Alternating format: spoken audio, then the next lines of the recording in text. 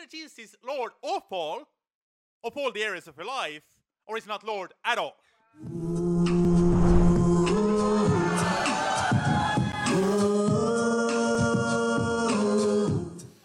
Amen. Well, it's an honor to stand before you today and to get together on the Lord's Day. That's what Sunday is. It is the Lord's Day. And just about us giving our very best to our Almighty God. Well, of course, it's great that we have officially started the church here in Stockholm now. Amen. And of course, just being able to get together last week at the beautiful Radisson Blu Royal Viking, and really just seeing all the people who came, which really just shows how much God wants to do here in Stockholm, Sweden. Of course, having visitors from the US, from London, from Amsterdam, and really just seeing all the people who came, even for the first time, just to be able to be part of what God is wanting to do here in Sweden and in Scandinavia. So it's really a very faith-building to see just how much God believes in us, and really how great things God wants to do. Of course, this is just a tiny fraction of the movement that we are part of, which currently is more than 10,000 disciples all around the world. And again, it's a tiny group here, but we're building things up, so that we can grow out of this small venue and just really build things up so that we can move on to bigger places with more people. And it's all going to come down to our faith, which really is what the sermon today is about.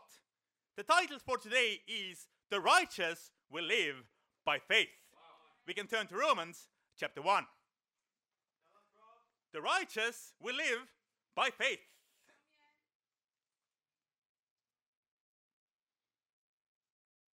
The letter to the Romans, it's an incredible letter here in the New Testament. And again, really showing, it has been referred to as the mini gospel. Because you basically have everything here pertaining to the gospel of God. And again, it really shows in many ways the heart of God. As we start out here in Romans 1, we can start in verse 1. And it reads, Paul, a servant of Christ Jesus, called to be an apostle and set apart for the gospel of God. And again, Paul, although being an apostle, he refers to himself as a servant. And really, before we are anything else, Bible talk leaders, singers, interns, cyber ministry, we are servants of Jesus Christ. And we are called to do great things for God. So he was a servant, and he understood, okay, that's who I am, that's my identity. But then again, God is calling me to do things for him. And he was called to be an apostle. And he says that he was set apart for the gospel of God. Now, what does the gospel mean? Good news. Because through the power of God, through the scriptures, we always have good news. When you open the newspaper, what do you see? Bad news. I was just, on a train the other day and seeing somebody read the newspapers and somebody being shot, somebody's I'm like, this is bad news, And when it's fill yourself with bad news, you can just get depressed really quickly. So we all need some good news in our lives, amen?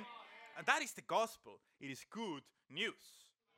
It says in verse 2, the gospel, or good news, he promised beforehand through his prophets in the Holy Scriptures regarding his son, who as to his human nature was a descendant of David, and who through the Spirit of holiness was declared with power to be the Son of God by his resurrection from the dead, Jesus Christ our Lord.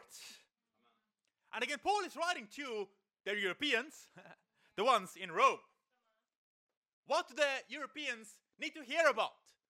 We want to hear about salvation, which is true. We need to hear about it.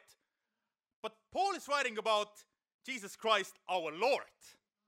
You see, what do the Europeans need to hear? The lordship of Jesus Christ. What is a lord? It means a master. It means a controller. And we're like, no, we want to hear about Jesus our Savior. And he goes, no, you Europeans, you're way too liberal, way too independent. You need to hear about the lordship of Jesus. You see, either Jesus is Lord of all the areas of your life, or he's not Lord at all. And you can either say, yes, Lord, or you can say, no. But you cannot say, no, Lord, because that would mean that he's no longer Lord. You see, Jesus wants to be our master, so that what your king says, that's what you do. For Jesus to be your savior, you have to make him Lord. Verse 5. Through him and for his name's sake, we received grace and apostleship to call people from among all the Gentiles to the obedience that comes from faith. You see, if you have real faith, you will also be obedient to the Lord Jesus. Sometimes we talk about love languages. What makes you feel loved? Which have been divided into words of affirmation. People just telling you positive things. Physical touch. Some people enjoy the hugs, enjoy the closeness. I'm more that way. My wife is less so, so we have kind of different love languages there. Quality time, we both appreciate quality time, though, that we get to spend together. You don't necessarily have to be doing so much, but you're just spending time together. Gifts and acts of service. Okay, I'm encouraged when people serve me. Some people are like that. Yes. Now, okay, we got one in the crowd at least. Now, what is God's love language? Obedience. And the parents in this room understand it very, very well. Of course, God has blessed Ashley and myself with two wonderful boys. Oliver is going to turn 5 actually in the month of March. And Everett, who is almost 3.5 now. And Everett used to say, can catch me? Can catch me? And then he runs away. He wants me to catch him. Of course, I always catch him. Can catch me? And that can be like with us and God sometimes. We think that God won't catch us. But God will always catch us. Even when you're trying to run away, okay? There's nowhere to run, nowhere to hide. Anyhow, when it's time to put on the clothes, okay, now it's no longer playtime, okay? Can catch me? No, don't. It's no time for me to running after you. Come here. We're gonna put on your clothes. So there is a time to play. There is a time to obey. You're cute and everything, but disobedience is not cute. So again, what is God's love language? Obedience. Verse 6. And it says, and you also are among those who are called to belong to Jesus Christ. To all in Rome who are loved by God and called to be his saints. And as I was reading this, I understood that this is written to the Romans, that is Italians. Right? People from Italy. And if the ancient Romans were anything like the Italians today, I mean, you know how the Italians are. I mean, super loud, super animated. I remember studying Swedish, and there were a couple of Italian ladies there. And like you speak Swedish, and everything is like normal. Then I switch to Italian, and they're like all hands go, like I'm like, what just happened? Did the Italian side come out? Of course you have the keep calm shirt, and of course the Italian one says, I can't keep calm, I'm Italian. So it's a different concept there. And they go like, wow, like this is the people that Paul is actually writing to those in Rome, to the Italians. Fiery, loud, animated people. The letter to the Romans. We need that in Northern Europe big time. So that's awesome. And it says, grace and peace to you from God our Father and from the Lord Jesus Christ. And you notice just how much Paul used the word God. Verse 7, to all in Rome who are loved by God. And it says grace and peace to you from God. Actually, God appears in Romans 154 times in the NIV translation. So every 61st word in the letter is God. So Paul is just writing God, God, God, God. Which means that Europeans need to hear about God. Because if you don't hear about God, you forget about God. So we need to hear about God, amen? And it says in verse 8, first, I thank my God through Jesus Christ for all of you, because your faith is being reported all over the world. And I pray that God for you is my God, as Paul is writing here. Not just the God that other people believe in, the God that Kaspar preaches, that God is my God for you, that you have your own personal walk with God. And he says that your faith is being reported all over the world. Do you see how encouraging Paul is? I mean, we got to learn to be encouraging. And that really is the example that we see in the scriptures.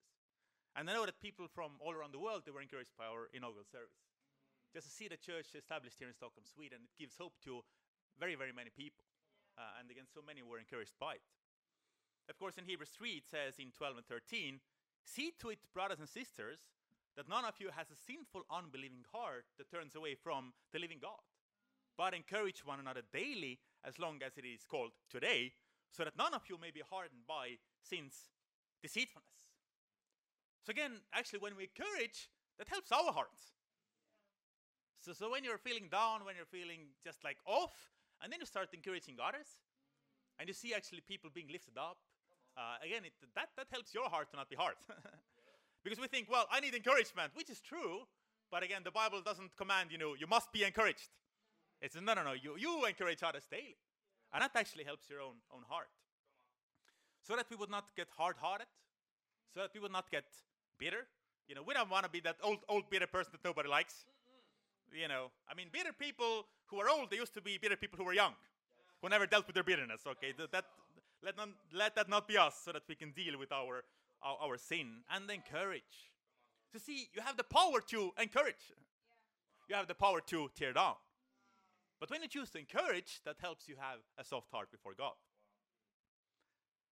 Verse 9, God, whom I serve with my whole heart in preaching the gospel of his Son, is my witness, how constantly I remember you in my prayers at all times. And I pray that now at last, by God's will, the way may be opened for me to come to you. So Paul, he had the Romans in his prayers. When you love somebody, you pray for them. You want a better leader? Pray for the one you have.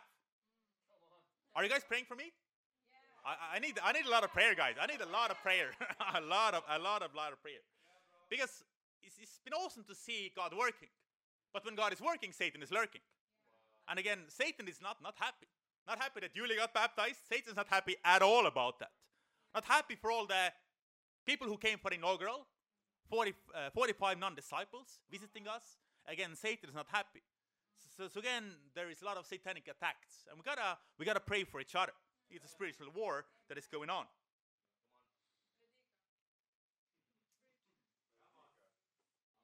And when I drop down to verse 14, it reads, I am obligated, both to Greeks and non-Greeks, both to the wise and the foolish. That is why I am so eager to preach the gospel also to you who are at Rome. I am not ashamed of the gospel, because it is the power of God, for the salvation of everyone who believes, first for the Jew, then for the Gentile. And here we see the three I am statements of Romans 1. Paul is saying in verse 14, I am obligated. He says in verse 15, I am so eager. And then he says in 16, I am not ashamed. So how about you repeat after me? I am obligated. I am eager. I am not ashamed. I pray that's your heart today. Oh yeah. And he says that I am not ashamed of the gospel, because it is the power of God that brings salvation to everyone who believes.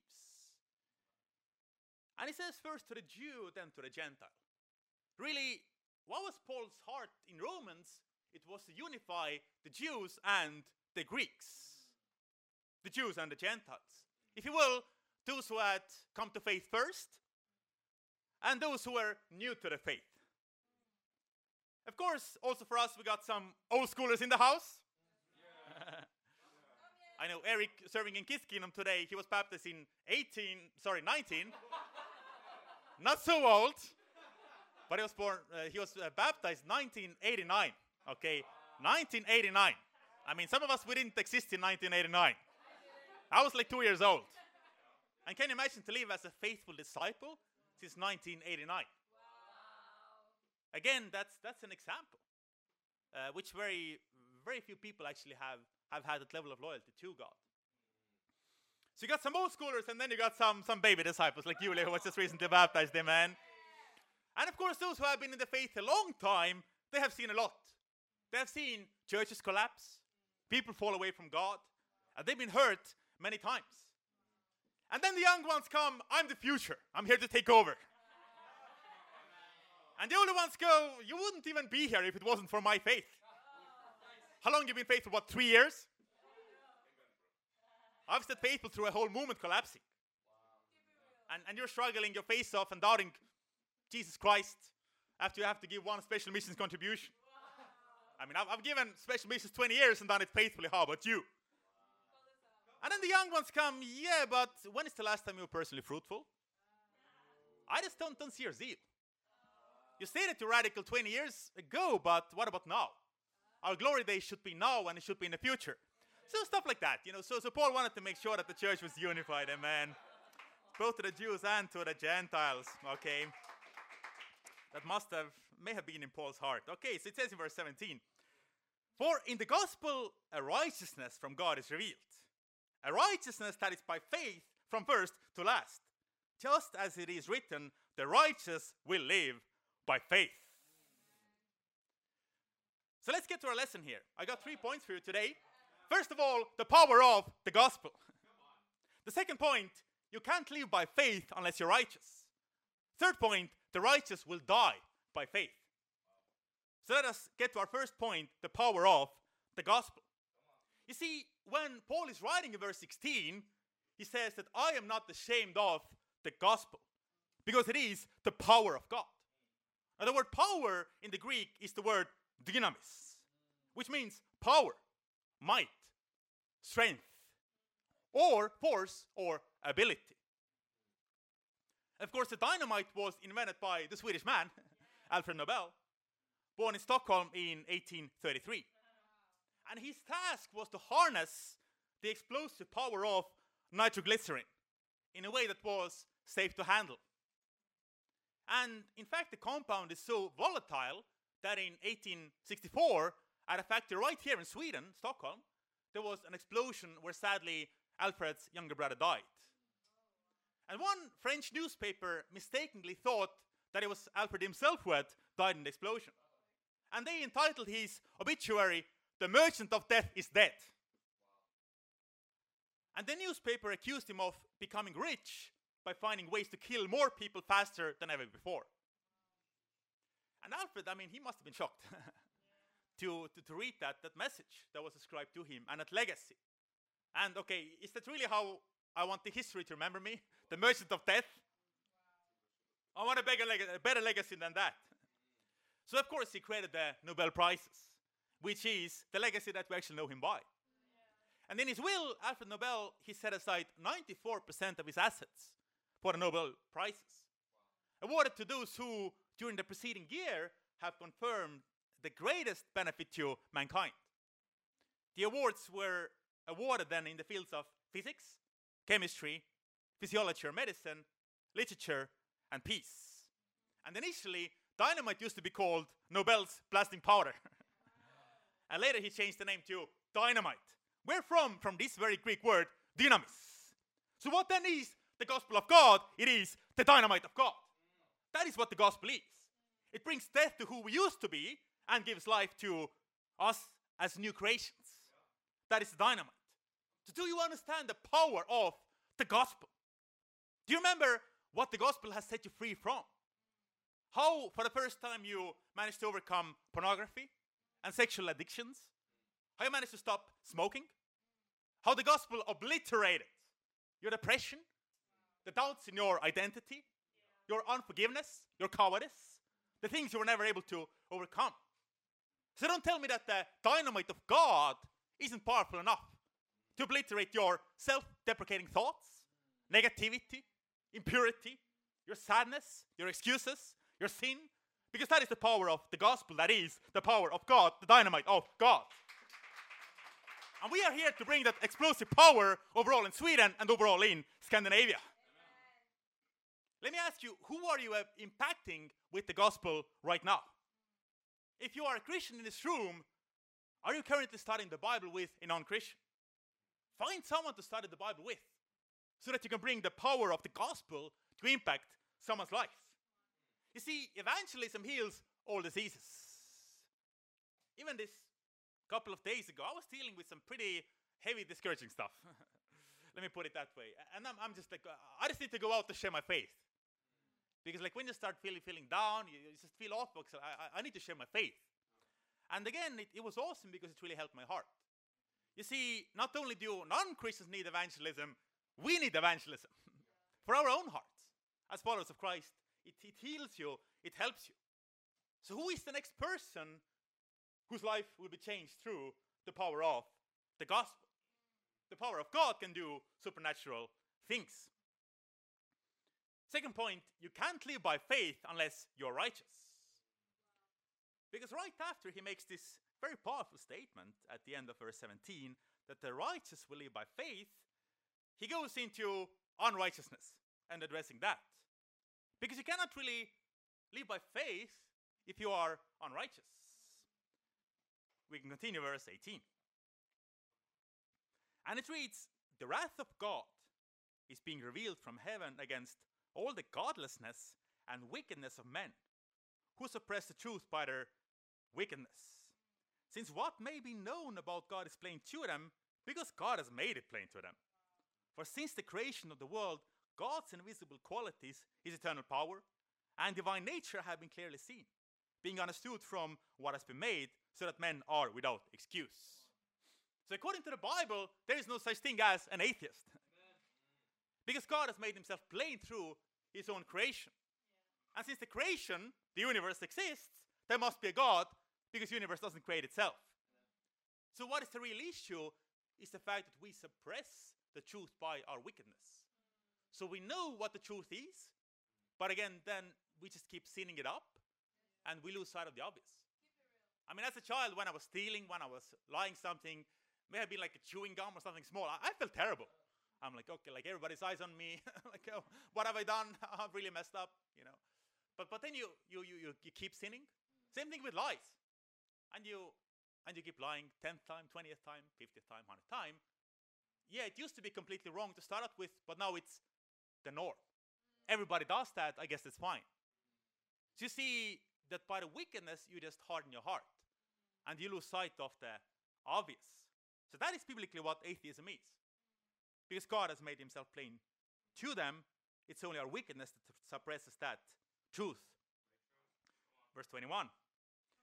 And Gustav, of course, was a former atheist. Amen. Not anymore. He dealt with his wickedness. Okay, verse 21. It reads, for although they knew God, they neither glorified him as God, nor gave thanks to him. But the thinking became futile, and the foolish hearts were darkened. Although they claimed to be wise, they became fools and exchanged the glory of the immortal God for images made to look like mortal man and birds and animals and reptiles. You see, when you don't worship God, other things become your idols, and they take the place of God. The righteous will live by faith. The unrighteous will live by sight. Because we go, give me the evidence. What is the proof? I don't want to have faith, I want to have evidence. But that's the issue, you don't want to have faith. What does God want to see? He wants to see faith. And God blesses faith. So again, if you go, the universe created itself, believe it if you can. But again, it's a deeper issue, it's a sin issue. It's a hard issue, not an intellectual one. Verse 24. Therefore, God gave them over in the sinful desires of the hearts to sexual impurity, for the degrading of their bodies with one another. They exchanged the truth of God for a lie, and worshipped and served created things rather than the Creator, who is forever praised. In the church said, Amen. Because of this, God gave them over to shameful lusts. Even the women exchanged natural relations for unnatural ones. In the same way, the men also abandoned natural relations with women and were inflamed with lust for one another. Men committed indecent acts with other men and received in themselves the due penalty for their perversion. You see, when we want to live in sin, what does God do? He gives us over to our sin. Okay, you don't want to follow the truth, you want to sin, you're free to do so. So God just gives us over so that we keep sinning it up. And again, that will lead to the downward spiral of moral degradation and destruction. And even starting out the Roman world, I mean, it was saturated by sin. If you were a free Roman male, you could basically sexually abuse anybody you wanted who was of lower status as a sign of dominance. Females of lower standing, also other males. Pedophilia was rampant. And that is how far you get if you don't put a stop to your sin. And you continue on the downward spiral of destruction. Homosexuality was encouraged amongst the Roman legionnaires so that they would fight harder for the other men they were being intimate with. It was encouraged. There was a former atheist by the name of Tom Holland, not the Spider-Man actor, okay, it's a different guy. And he was a historian who actually studied out Rome. And he asked himself the question, how is it that the Roman Empire was so radically different from the society nowadays? And his conclusion was that it was in fact the impact of Christianity on the Roman Empire that changed the society to resemble what we see today. So that what we see today we find as relatable. But back then it was very, very different. So it was the Christians who actually changed the whole Roman Empire. And that conclusion actually helped this historian to go from being an atheist to having faith in Jesus. You see, God's word is the foundation. But we hear so many different ideas and ideologies which we're being confused by every single day. And when Adam and Eve sinned, God asked Adam, who told you that? Who told you that you were naked? Who told you that you can change? Who told you that you're born that way? You see, attraction doesn't have to be action. And even if you are born this way, you can be born again. Who told you you cannot change? Who told you that? Those words come from some place and not from God. We have the power of the gospel. Verse 28. Furthermore, since they did not think it worthwhile to retain the knowledge of God, he gave them over to a depraved mind, to do what ought not to be done. They have become filled with every kind of wickedness, evil, greed, and depravity. They are full of envy, murder, strife, deceit, and malice. They are gossips, slanderers, God-haters, insolent, arrogant, and boastful. They invent ways of doing evil. They disobey their parents. They are senseless, faithless, heartless, ruthless. Although they know God's righteous decree that those who do such things deserve death, they not only continue to do these very things, but also approve of those who practice them. So again, Paul, he was straight to the point. He wasn't mincing his words. You see, we gotta preach against sin, no matter who gets offended.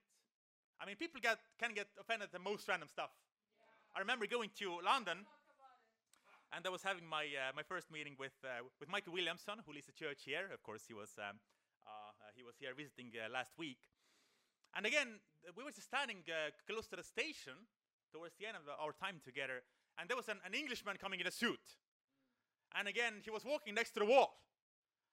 And again, he just starts pushing Michael out of the way. I'm walking to the station next to the wall, and you are in my way. People can get offended at the most random stuff. Isn't it crazy? So people are just looking for something or someone to be angry at. And if you want to, you will. You will find something. Sometimes we get angry at the preacher. We focus on the messenger rather than the message itself. But maybe there is a reason why something touched you. Maybe God is trying to point out an area for you to grow in. I pray that we're cut by something in this lesson. Because if we're not cut by anything, you have a hard heart. I'm sorry that the preacher said I have a hard heart. Okay. Do you go to God with the things that you're touched by?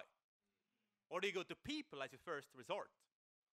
In 1 Peter 5:7 it says, cast all your anxiety on him because he cares for you. People cannot handle some of the stuff you got going on in your heart. The most diabolical thoughts from the pit of hell. People are not made to take that. God can take it. So some stuff people cannot take, but God can. So do you take your stuff to God? Because sometimes people come and there's just so much going on in their hearts. And I'm like, are you actually praying? Because you don't sound like you're at peace. So what do you want me to do for you? I'm not God. I cannot just take away your thoughts or God can. So we gotta go to God. And really, I want to challenge you, don't share about your sin.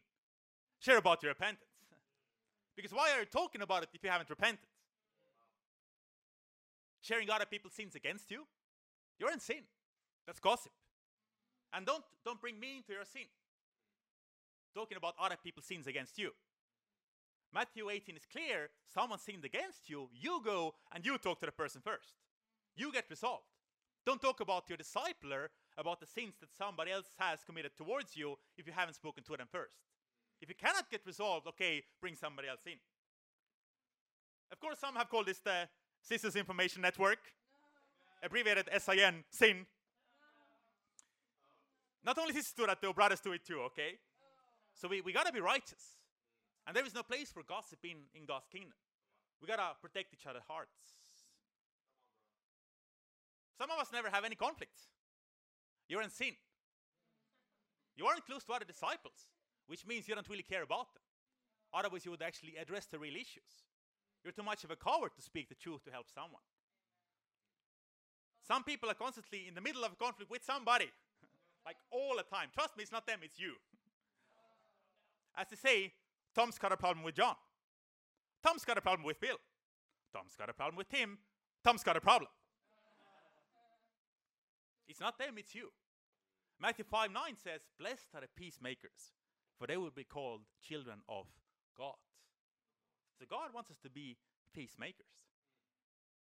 James 3:18 says, "Peacemakers who sow in peace reap a harvest of righteousness." So we got to promote peace. So if you are in an unresolved conflict with somebody, get resolved today. Your relationships with people are a reflection of your relationship with God. 1 John 4:20 says, "Whoever claims to love God yet hates a brother or sister is a liar. For whoever does not love the brother and sister whom they have seen cannot love God whom they have seen." Cannot love God whom they have not seen. So you're giving up on people because in fact you're giving up on God. All of your horizontal issues are vertical issues. Reflection of your relationship with God. You can't be close to God and far away from your brother or sister. So again, we got to have faith for our relationships. We're going to get resolved. We're going to get through this. I'm not going to give up on you.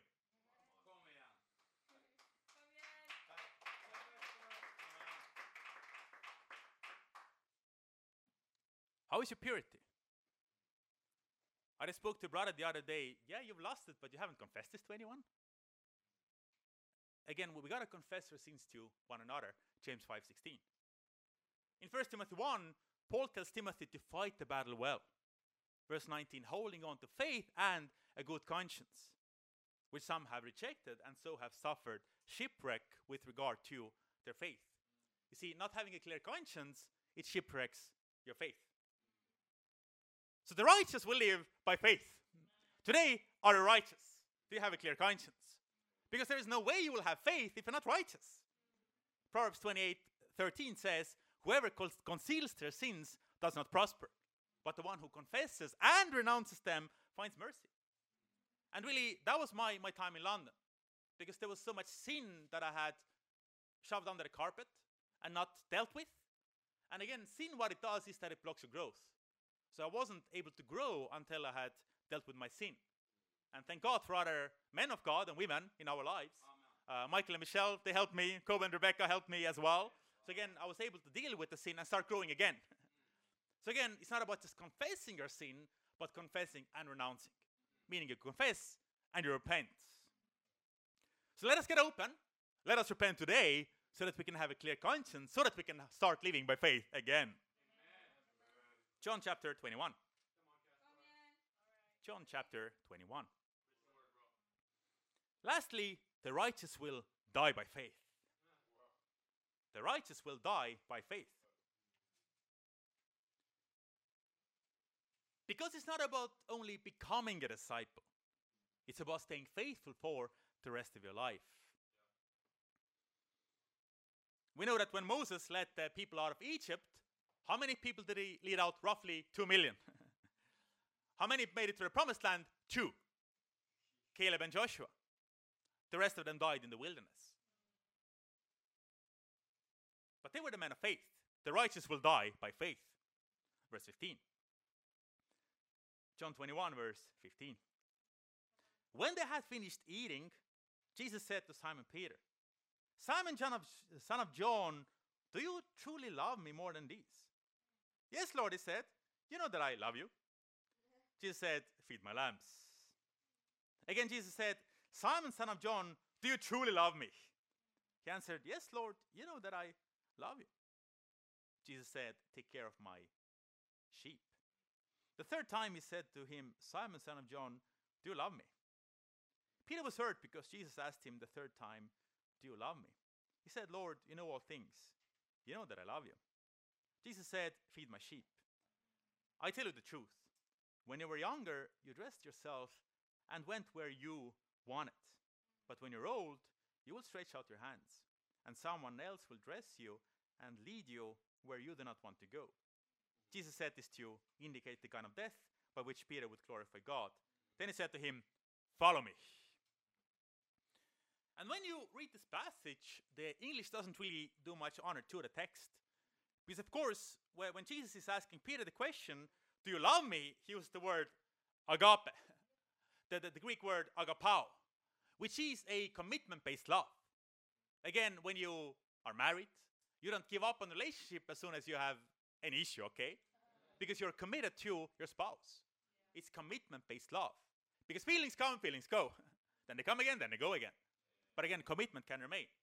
So Jesus is asking, do you love me? Are you committed to me?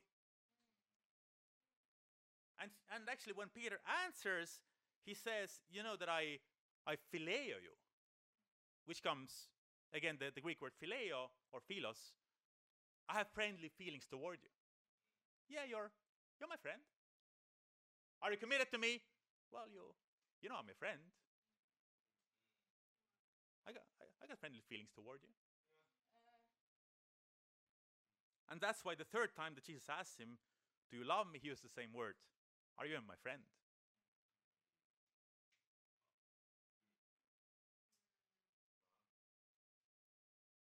God wants us to not only become disciples, but to stay faithful. And again, falling away is really the most evil thing you can do. Because when you decide to not obey the gospel, that really is the blasphemy against the Holy Spirit. Which means the blasphemy against the message of the Holy Spirit.